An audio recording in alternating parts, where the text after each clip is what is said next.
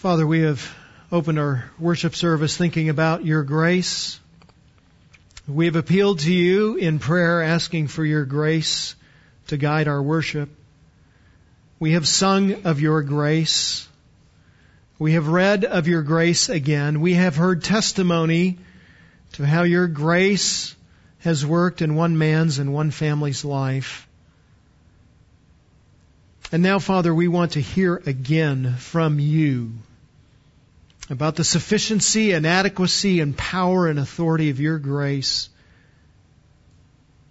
and just how amazing your kindness is to us. Would you shape the way we think because of what we hear this morning? And would you change us by what we hear this morning? We pray in the name of Christ and for His glory. Amen. 40 years ago this summer, Grace Bible Church had its first worship service. For 40 years, Grace Bible Church has been worshiping God and discipling believers and evangelizing unbelievers and sending the gospel to foreign lands through missions. For 40 years, we have seen and experienced God's faithfulness to us. And as we approach the anniversary date on August the 11th, we want to take 3 weeks to reflect in particular ways on God's faithfulness to us. Just how has God been faithful to this church body? We want to be reminded by looking back to the past of God's faithfulness and having that backward reflection stimulate us to see the magnitude of God's faithfulness so that we are encouraged and compelled to trust Him even more in the future. And as we look to the past, I want to focus our thoughts in the next 3 weeks around 3 themes that have identified us as a church body. I want to think first of all about God's grace. I want to think about the grace that brings us to salvation and the grace that sanctifies us in salvation. Our ministry is encapsulated by the little motto, shepherding God's people by God's grace for God's glory. We shepherd God's people by pointing them to God's grace that brings salvation. And then once people are saved, we want to shepherd them in the growth of grace in their lives so that they become more like Jesus Christ. And we do that shepherding, pointing people to grace by grace. That is, we appeal to the Holy Spirit and we depend on the sufficiency of the Spirit of God to see people come to faith and then grow in that faith. Everything we do is by God's grace. We also want to focus on God's Word, the Bible. The Spirit of God is the one who saves. The Spirit of God is the one who sanctifies. And He does that through the Word of God. So we are committed in everything we do around here to hold high the Scriptures, to explain the Scriptures, to compel the Scriptures, to exhort and reprove with the Scriptures so that the Spirit of God has the Spirit's tool, the Word of God, to change people's lives. And then we want to think thirdly about God's church. The ministry is about God's people. While we gather in a building and we need buildings to facilitate various kinds of ministries, the ministry is not buildings, the ministry is people. And we want to gather together and celebrate and reflect on the provision that we have here through God's people. And you might notice a progression in those 3 themes that I've identified: grace and Bible and church. Our very name reminds us about the priorities of ministry and the purpose of ministry and what we are compelled to do and what we desire God to do in us. And this morning we want to consider the first 3 of these great themes, the theme of God's grace through Paul's letter to the disciple Titus in Titus chapter 2, particularly in verses 11 to 15. And as we make our way through these last 5 verses of Titus chapter 2, we will find that God's grace is His provision for our past, our present, and our future. God's grace is His magnificent kindness, His undeserved blessing on our lives, not just for our past, but also for our present, and not just in the present, but also in the future. God has given us everything we need by means of His grace. And as we make our way through this passage, we will find 4 statements for the sufficiency of God's grace. 4 statements for the sufficiency of God's grace. The first is given to us in verse 11. God's grace is sufficient for our past life of sin. God's grace is sufficient for our past life of sin. One of the dominant truths that we have seen in our study of Romans is the pervasiveness of sin. Before Christ, we were dominated by sin. Before Christ, we were controlled by sin, compelled by sin. Sin is what we wanted, and sin is what we did. Even when we tried to do good, we were trying to do good apart from God. So we wanted obedience to the law, we wanted to do right kinds of things, but we wanted to do right kinds of things without God, to prove to God that we are worthy of Him and that He has no right to judge us and condemn us. That's the unregenerate heart, that's the unbelieving heart. Everything we tried to do was without God. And then God intervened. The great words of Scripture and God's grace are, but God. So in the midst of our sin, God has intervened and God has stepped in and said, I have a solution to your problem of sin that is so pervasive in your life. And while we don't see those words, but God, in this passage, the sense of those words is here, for the grace of God has appeared. For those who are needy and for those who are weak and for those who are suffering and for those who are troubled by sin, God's grace has shown up and God's grace has appeared. Now by that, Paul does not mean to imply that before this, there was an absence of God's grace. He's not saying that in the Old Testament there was no grace from God. In fact, the Old Testament is filled with manifestations of God's grace. So listen to what Moses says in Genesis chapter 6. He says in verse 6, the Lord was sorry that He had made man on the earth, and He was grieved in His heart. And the Lord said, I will blot out man whom I have created from the face of the land, from man to animals to creeping things and to birds of the sky, for I am sorry I've made them. Man was so rebellious against God, God said, I'm going to wipe out my creation. Verse 8, but Noah found favor in the eyes of the Lord.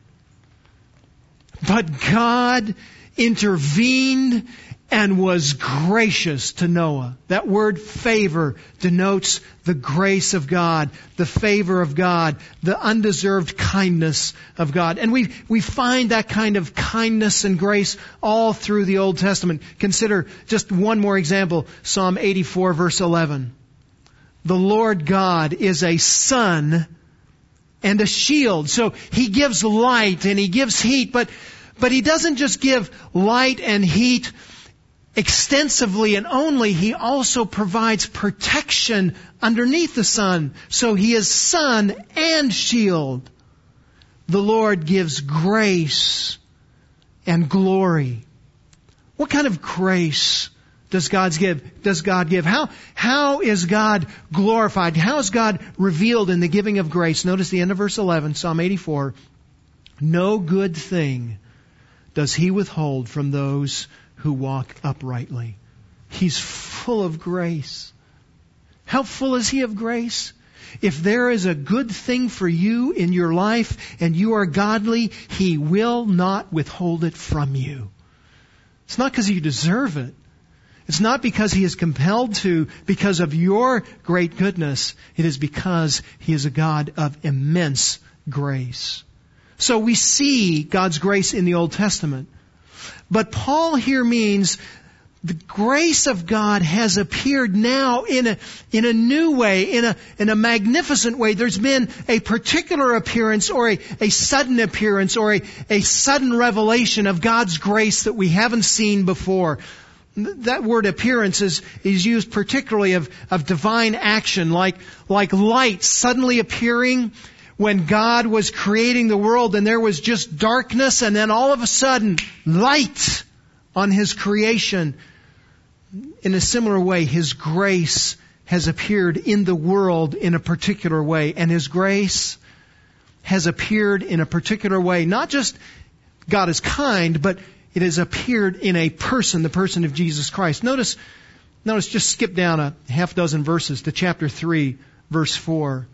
When the kindness of God our Savior and His love for mankind appeared. So God is kind and He loves mankind, and that appeared in a particular way. Verse 5, He saved us not on the basis of deeds which we have done in righteousness, so not according to our good works, but according to His mercy, by the washing of regeneration and renewing by the Holy Spirit, whom He poured out upon us richly through Jesus Christ our Savior. So what was the grace, verse 4, that appeared suddenly by which we are saved by means of the Holy Spirit? It is the person of Jesus Christ. Jesus Christ has appeared. Jesus Christ is the one who has suddenly appeared. After 400 years of silence, suddenly we say, there's the Messiah. He's here.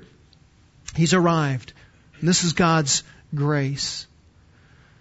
Of all the places that we experience God's grace, we experience God's grace particularly in God's Son. One writer has said this: the early Christians did not say in dismay, look what the world has come to, but in delight, look what has come to the world. They saw not merely the ruin, but the resource for the reconstruction of that ruin. They saw not merely that sin did abound, but that grace did much more abound. On that assurance, the pivot of history swung from blank despair, loss of moral nerve and fatalism, to faith and confidence that at last sin had met its match. The grace of God has appeared. And you want to see the grace of God? Look to Jesus Christ. He is the embodiment of God's grace. Now notice what else God's grace did when it arrived. For the grace of God has appeared, bringing salvation to all men. It brings salvation to everyone without limitation. Now, He does not mean by that all men are saved. He does not mean that all men are inherently saved of their own accord or out of God's grace. He just overlooks the sin, and even if people are rebellious against Christ, they're saved anyway. He's not talking about universalism. But He does mean that the grace of God has appeared in such a way that if anyone is going to be saved, the grace of God that is in Jesus Christ is sufficient to save that one. That there is no limit to the power of God's grace to save. That God's grace is sufficient to save all men. And it is a reminder that God's grace is offered to everyone. No one is excluded from the offer of God's salvation. Even the lowest of the low have received the offer of salvation. And we know that even by looking at the context. Notice verse 11 begins with the word for. And the word for we might translate because, or give the sense of because. And so Paul is providing a reason for what he has just said. And at the beginning of this chapter, he has talked about how people ought to conduct themselves. People in the church, how they ought to conduct themselves. Older men, older women, younger women, younger men, and slaves. How should these people conduct themselves in the body? And he says, urge bondslaves to be subject to their own masters in everything, to be well-pleasing and not argumentative, not pilfering, but showing all good faith. In other words, a slave can be saved by the grace of God in such a way that he has genuine faith, such that, the end of verse 10, they will adorn the doctrine of God our Savior in every respect. Even a slave can manifest the glory of God and the grace of God in salvation. And that is no small thing that Paul says, because while it's different in the church culturally, slaves were viewed as as animated tools, that they were living beings, but they did not have personhood.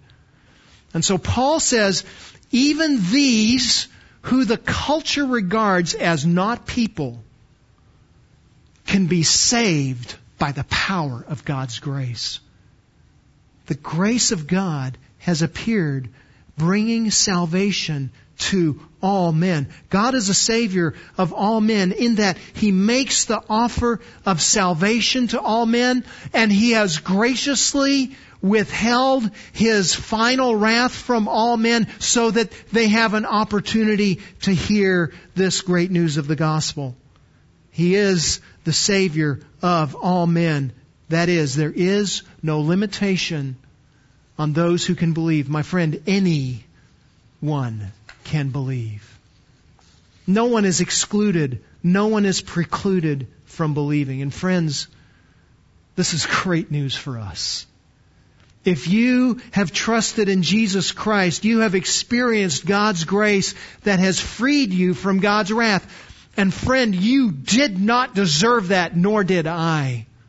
What we deserved only was God's wrath. But we have been made free, and we're no longer under condemnation, and we're no longer bound by sin. We're no longer compelled by sin. We are, as Jesus says in John 8, free indeed. We are genuinely liberated. My friend, if you are not a believer in Jesus Christ, this is still good news for you because the offer of salvation is being made to you. Christ came to redeem you from your sin, to buy you out of your sin, to give you new life out of your sin. And Christ is sufficient and able to save you. He is adequate to save you. My friend, there is no sin so great that it cannot be overcome by Christ's death and Christ's resurrection. There is no sin that you can have committed by which that sin supersedes God's grace that comes through Jesus Christ. Jesus Christ can atone for any sin, and Jesus Christ can atone for every sin. And the issue simply is, will you believe? And if you are not a believer in Jesus Christ this morning, I urge you and compel you, come to this one who has come to liberate you from sin. He doesn't want you under the condemnation of God, and He doesn't want you under the power of sin. He wants you to be liberated in every way. Oh friend, He is the kindest, most gracious, most benevolent kind of God there is. Come to Him and embrace Him for your salvation. You may be here this morning and be a believer, but if you're like most of us who are believers, we have friends, we have family, we have loved ones, we have those who are intimately close to us who do not trust yet in Jesus Christ.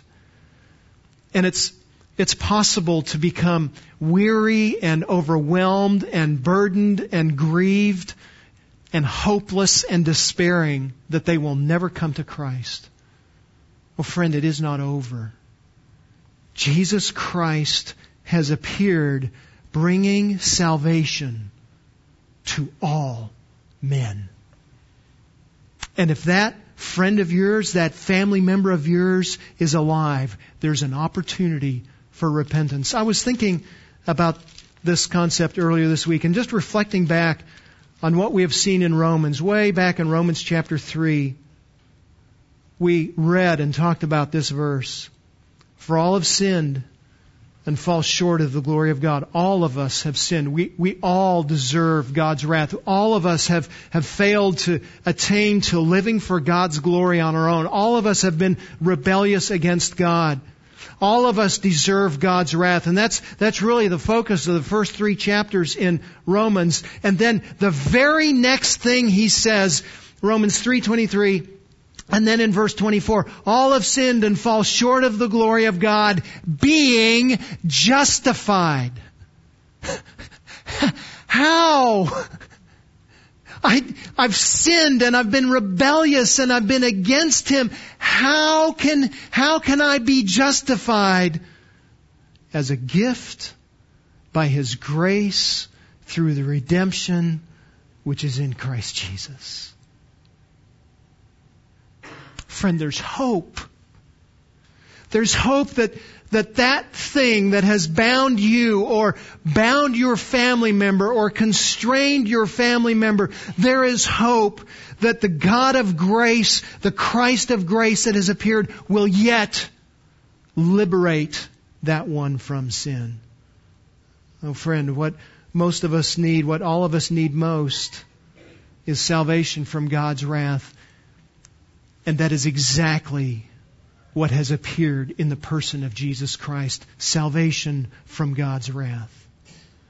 And this is the good news that we have been proclaiming and rejoicing in for 40 years. It is the bedrock foundation of what we have been saying and what the church was founded on 40 years ago. This grace of God that brings salvation. Everything flows out of this provision of God's grace in our salvation.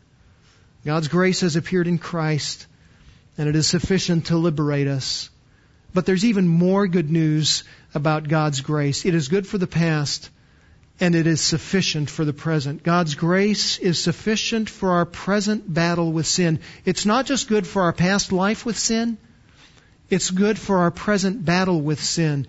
And it's good in several ways. It is good in that God's grace enables us to say no to sin. God's grace enables us to say no to sin. I think what is true of me is probably true of you as well. The greatest problem in my life is me. The greatest struggle I have in my life is my struggle with me. I can't sleep at night because I am anxious. I have problems in my relationships because of my conduct and my words. And I struggle with pride and various temptations because I have desires that are fleshly and ungodly.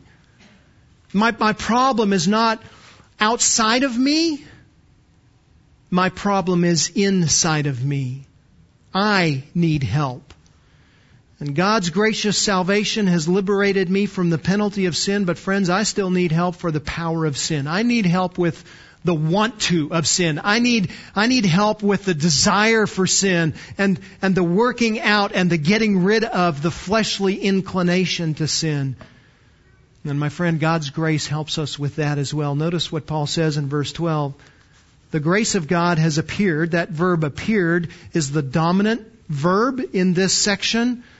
And secondary to the appearance of God's grace is that God's grace is instructing us to deny ungodliness. It is continuing to instruct and inform us to deny ungodliness. In the person of Jesus Christ, grace teaches us. Jesus Christ graciously teaches us how to deny ungodliness and teaches us to deny ungodliness. And friends, we need to be taught. We need to be instructed because we are weak and we are frail, we are ignorant, and we are prone to be deceived. And we need this instruction that comes by grace through the person of Jesus Christ. And my friends, Jesus Christ continues to provide the very grace and instruction that we need. He instructs us to deny ungodliness. Notice that the goal of Christ's instruction is not that we know something, but that we do something and we think something. It's not just to fill our heads with information. It is to be transformative in our lives, to change fundamentally what we do and how we think and how we operate. And he says, first of all, the instruction is to deny ungodliness. To deny ungodliness means more than just, I'm going to avoid ungodliness. It means that we renounce ungodliness. It means that we understand that sin is not an inconvenience. Sin will destroy us. And so, because we understand sin will destroy us, we repudiate it and we renounce it and we disown it and we disown its power over us. We will not go with sin. We will go against sin and go with anything that is for God. We actively and aggressively and purposely fight against and resist sin. But notice that this grace that comes to us not only instructs us to deny ungodliness, but also instructs us to deny worldly desires. My problem is not just that I say wrong things, and I do. One of the battles of my life is keeping the 3 ounces of wet mucus in my mouth under control. And it is a problem for me to control my tongue, not because of external things, but because of internal things. I don't know how many times I have prayed, Lord, I not only want to stop saying those things, I am sick of those things running through my mind. I want to stop thinking those things. And Paul says that's the very thing that God will do in us and for us by His grace, that He will teach us to deny worldly desires. My friends, if we're going to win the battle against sin, the battle is not just won in fighting against external things. Friends, we've got to win it on the inside. Jesus says that out of the overflow of the heart, the mouth speaks. We speak and we act because we have desires within. And if we want to win the fight against sin, we have to win the fight of the mind. Why do I want my sin? What am I wanting so badly that I'm willing to sin in order to get it? What am I wanting so badly that I'm willing to sin to avoid it? If we want to win the fight against sin, we will fight sin against the level, fight sin at the level of our desires. And friends, God's grace gives us just that. Friday I'd finished writing my message and jumped on Twitter to post something on Twitter and saw somebody else had posted something, and I thought, that can't be true. And I went to it and I found it, and it was true. And so many of you will know the name Joshua Harris. Written a number of books on dating and sexuality, marriage. Wrote a great little book called Sex is Not the Problem, Lust Is. Great book. We gave out, 60, 80, 100 copies of his book, Stop Dating the Church, a number of years ago, because it was an excellent book on church membership. And so here's a man who's been in ministry for 20 years in an influential and significant church in Maryland for a number of years, and announced about 10 days ago that he and his wife are getting a divorce. And my heart sank. So he announced he's getting divorced. Here's the one who's taught about marriage and taught about family, taught about sexuality.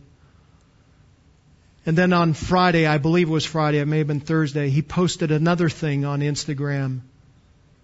And he said this: the information that was left out of our announcement of our divorce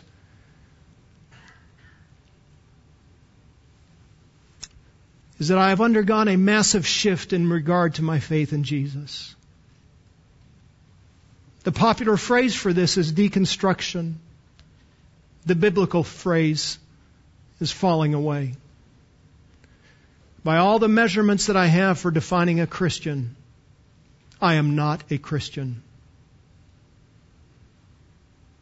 Many people will tell me that there is a different way to practice faith, and I want to remain open to this. But I am not there now.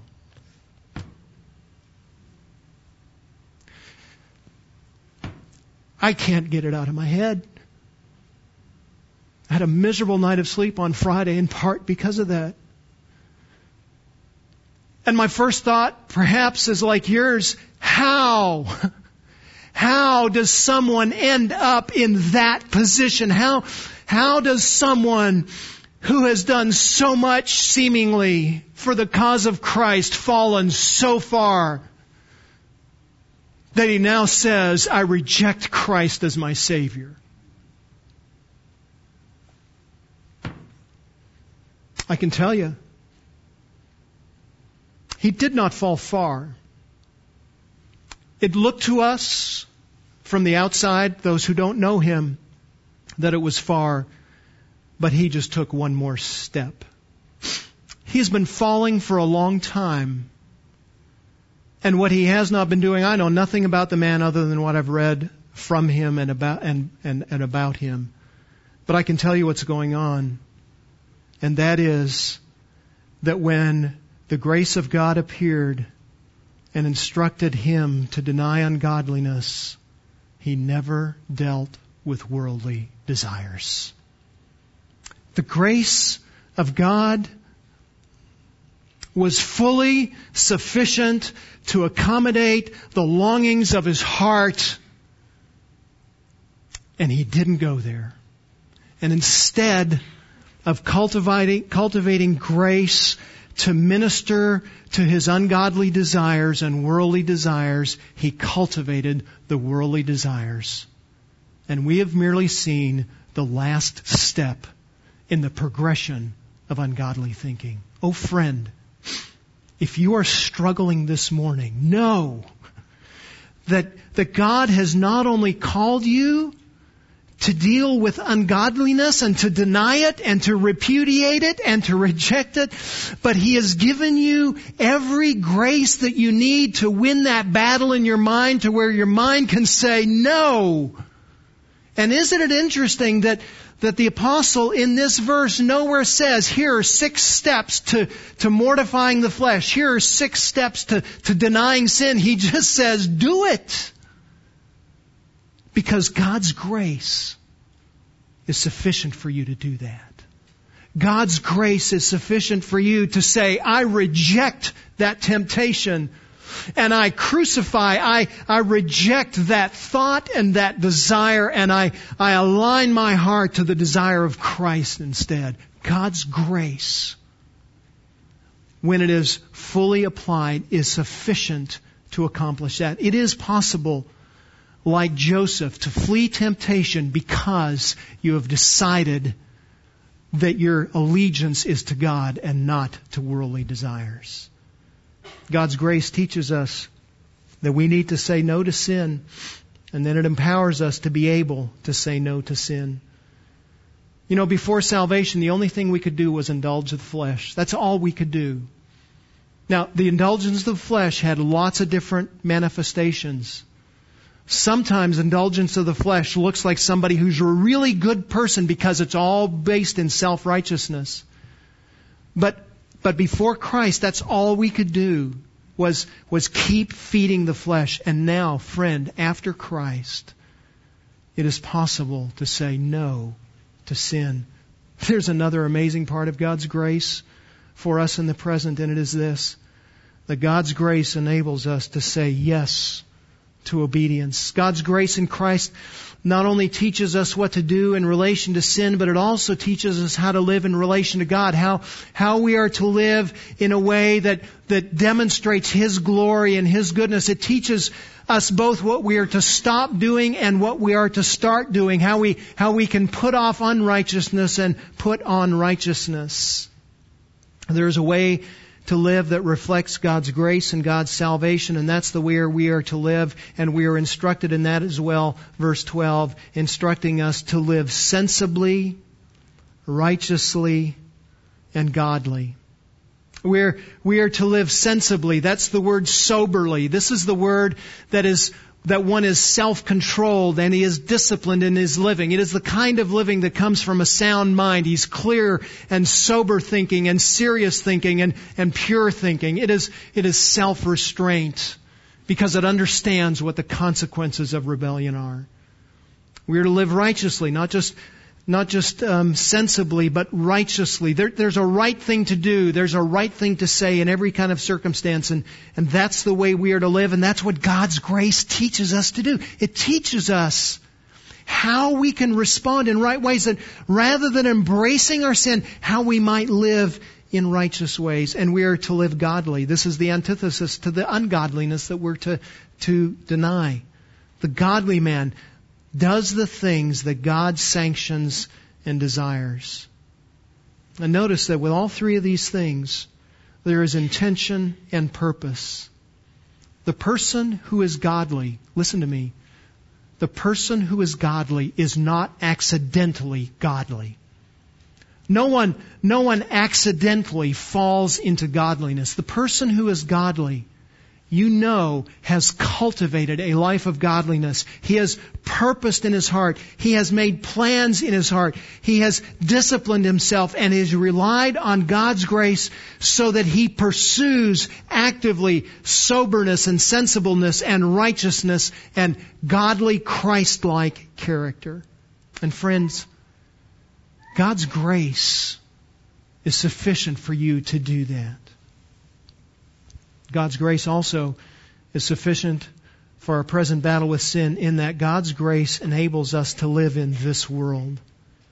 God's grace instructs us and gives us grace to deny sin and embrace righteousness. Paul says, notice the end of the verse, in the present age. That word present generally is translated in the New Testament now, in the now age, in the here and now, where you are living, in your house, in your circumstances, in your culture. God's grace is sufficient. In the middle of a world in which we are surrounded by corruption and deceit and rebellion, anger, hatred, dishonesty, perversity, God's grace has given us everything we need to live righteously and honorably to Him. This has got to have been a really helpful encouragement to the people who Paul was writing to, Titus and the other elders in the churches in Crete, because they lived in a pervasively wicked culture. He says in chapter 1, verse 12, one of themselves, a prophet of their own, said, Cretans are always liars, evil beasts, lazy gluttons. We get the term Cretan, by which we denote somebody who's just a loser, a slackard, a ne'er-do-well. We get that term Cretan from this passage. That's their legacy. And then Paul says that's what they themselves say about themselves. And then he says in verse 13, this testimony is true. That's what they really are. And he's not slamming them. He's just affirming that is the reality of the way these people live. And they were influencing the church and attempting to come into the church. Verse 16, they profess to know God, but by their deeds they deny Him, being detestable and disobedient and worthless for any good deed. And God had the churches of Crete in a Cretan culture. And He said, the grace of God is sufficient for the present age. It's sufficient. Oh, friends, it is adequate. It is not impossible to live godly in this world. We don't need to be taken out of this world in order to live godly. We have the protection. We have everything we need in the grace of God to survive in this world while we live in it. Interestingly, Jesus in His high priestly prayer in John chapter 17, He's talking to the Father and talking about the disciples. And He says about them, I have given them your word, and the world has hated them because they are not of the world. Notice, even as I am not of the world. So because they are in me and I am not of the world, they are also not of the world. They're not in the world anymore. They're not identified by the world. They're not identified by their sin. And so He says in verse 15, I do not ask you to take them out of the world. Don't you wish sometimes that Jesus had said, God, take them out?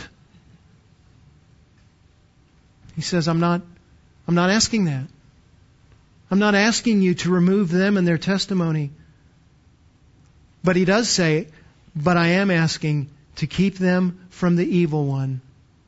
Again, verse 16, they are not of the world, even as I am not of the world. Friend, if you're in Christ, you're no longer identified with the world, and you have everything you need to survive in this world. You don't need to be taken out in order to make it. God's grace is adequate for you. Says one commentator, right here, right now, God's grace operates to make us the kind of people who live the kind of lives that honor God and benefit others and ourselves. The grace of God extends the power not just to rescue us from an evil world, but to transform us in the midst of it. God's grace is adequate from that. And friends, this is what has been just such an amazing joy to see for 40 years of ministry in this place. We know each other's stories. You know my story. I know your stories. Some to a greater degree, some to a lesser degree. And we know our failures and we know our weaknesses and we know the propensity to sin in particular areas in our lives. And you know what I think about when I see you? And when I see you knowing some of your greatest weaknesses and some of your greatest failures, you know what I see? I see the word Grace. Grace. Because I've seen how God has taken that failure, and you've seen it as well, how God's taken failure and woven grace into life and redeemed and bought back and sanctified and transformed. So we're no longer identified with what we were, but we are now identified with what we are in Jesus Christ. He is sufficient. He is sufficient for our present battle with sin. Thirdly,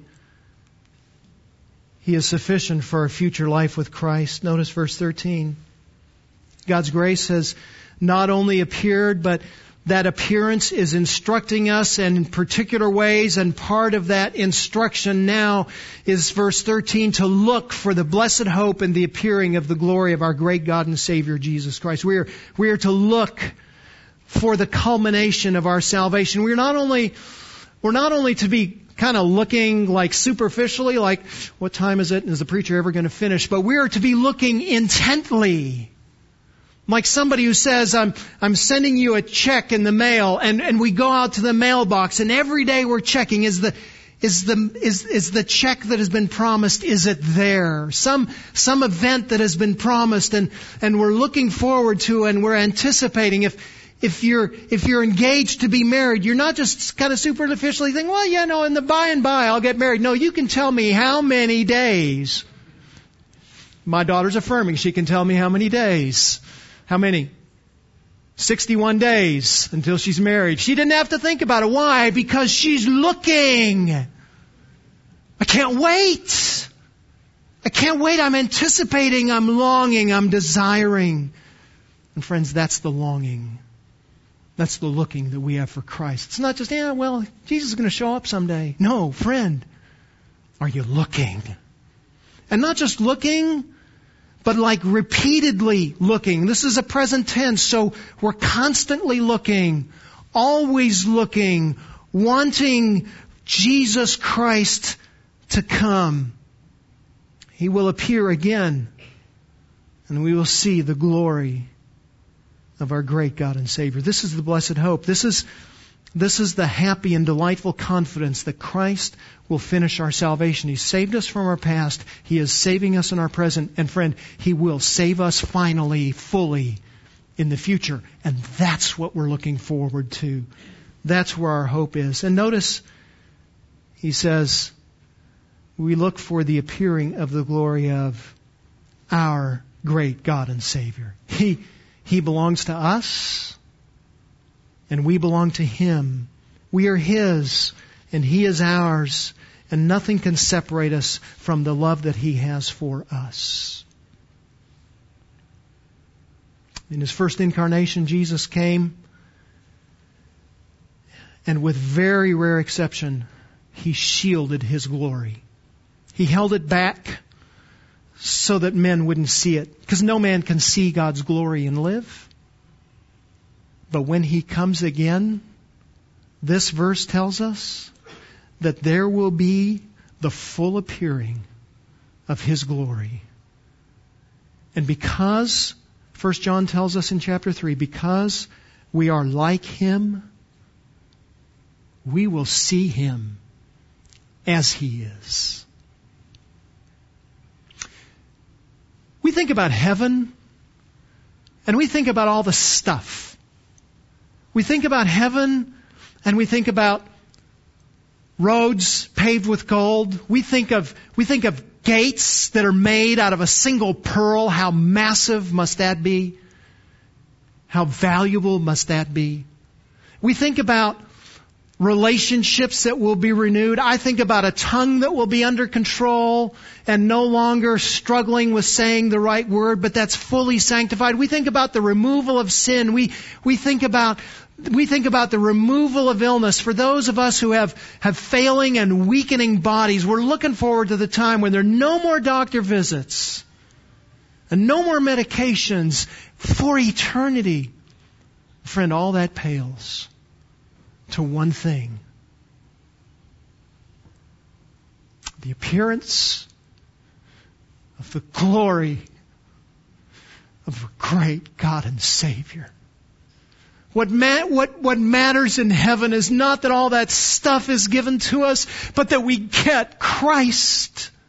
And that's what we're looking forward to, and that's what we're longing for, and that's what we want. We get Jesus. This is God's grace. God's grace has paid for your sin. God's grace is redeeming you from your sin, and God's grace is taking you to Christ. There's one more thing that Paul will say in these verses, and that is that God's grace is sufficient for our ongoing ministry in this world. He reminds us in verse 14 of some of the things he's already said. Christ came. Why did Christ came? He came to give Himself for us, to redeem us from every lawless deed, and to purify for Himself a people for His own possession, zealous for good deeds. He died to redeem us from sin, to pay the penalty of sin, and He died to purify us for Him, to belong to Him, to sanctify us. He died so that we could put off sin and put on righteousness. And then he says in verse 15, these things speak and exhort and reprove. We have a ministry, friends. If you have received the grace of God, you have a ministry. And that is, you are to be a grace giver. You are to point people to the grace that you have received. These things speak. That is, teach and instruct others about the truths that Paul has just talked about God's grace. And then not just speak, but go the next step and exhort with it. Call people to action when they are weary, and help them when they are weak, and draw them out of the mud of their sin with this word of grace. Exhort them. And then reprove them. That is, expose the sin that particular people have so that their lives are corrected, so they repent and change and grow. Speak it, exhort it, reprove it. And then he says, and do this with all authority. It's not my authority. It's not your authority. It's not the elders' authority. It's not this church's authority. It's Christ's authority. And it's the authority that comes from His book, His Word. This book is powerfully transformative. All we have to do is teach it, and teach the grace that is in it, and people will be changed. And friends, this is hopeful. You will get people who will say, oh, you teach that and exhort, and you reprove, and you correct, and you compel, and it's just all mean-spirited. Well, it's possible that when we do those things, we are mean-spirited, and we should never be mean-spirited when we do it. But friend, we should always be pointing to Christ, because that is the only hope that anyone will ever have. There's no hope apart from Jesus Christ. What else will we teach? What else will we say? Except the grace that comes through Jesus Christ. That's the way we point people to hope and to the solution of their greatest need. I'd been pastoring for just a couple of years when Regina and I went to a Christian concert and ran into a guy that I'd worked with while in seminary, and he was still in seminary. And he asked me the question, he says, does it work? Does what work? No, our seminary motto, preach the word. Does it work? Are people changed and transformed when we just preach the word? I don't remember exactly what I said to him that day. But friend, for all the years that this church has stood here, it works. when you preach the Word and unfold the Word and explain the Word, people are changed by the grace that is in this Word. It is very much akin to what Martin Luther expressed when he explained the success of the Reformation. He said, I've opposed the indulgences and all the papists, but never by force. I simply taught, preached, wrote God's Word. Otherwise I did nothing. And then while I slept, the Word so greatly weakened the papacy that never a prince or emperor did such damage to it. I did nothing. The Word did it all. For it is almighty and takes captive the hearts, and if the hearts are captured, the evil work will fall of itself. Oh friends, this is the effective work of Christ's grace. His grace has done it all. Our Father, we thank you for this reminder of the sufficiency and the power and the authority of your grace. Might we live in it? Might we live in it in such a way that those of us who have not trusted Christ will come to trust Christ this morning. And those of us who have trusted Christ will grow in sanctification increasingly. And those of us who have this hope of grace will anticipate the glory that will be revealed at the coming of Christ. So, Father, make us bold with this truth. Might we be not only grace receivers, but grace givers and grace teachers. Might we be transformed by your grace as you have already begun to do in us. And would you continue to make us to be those who will boldly stand for the grace of God. We pray in Christ's name and for His glory. Amen.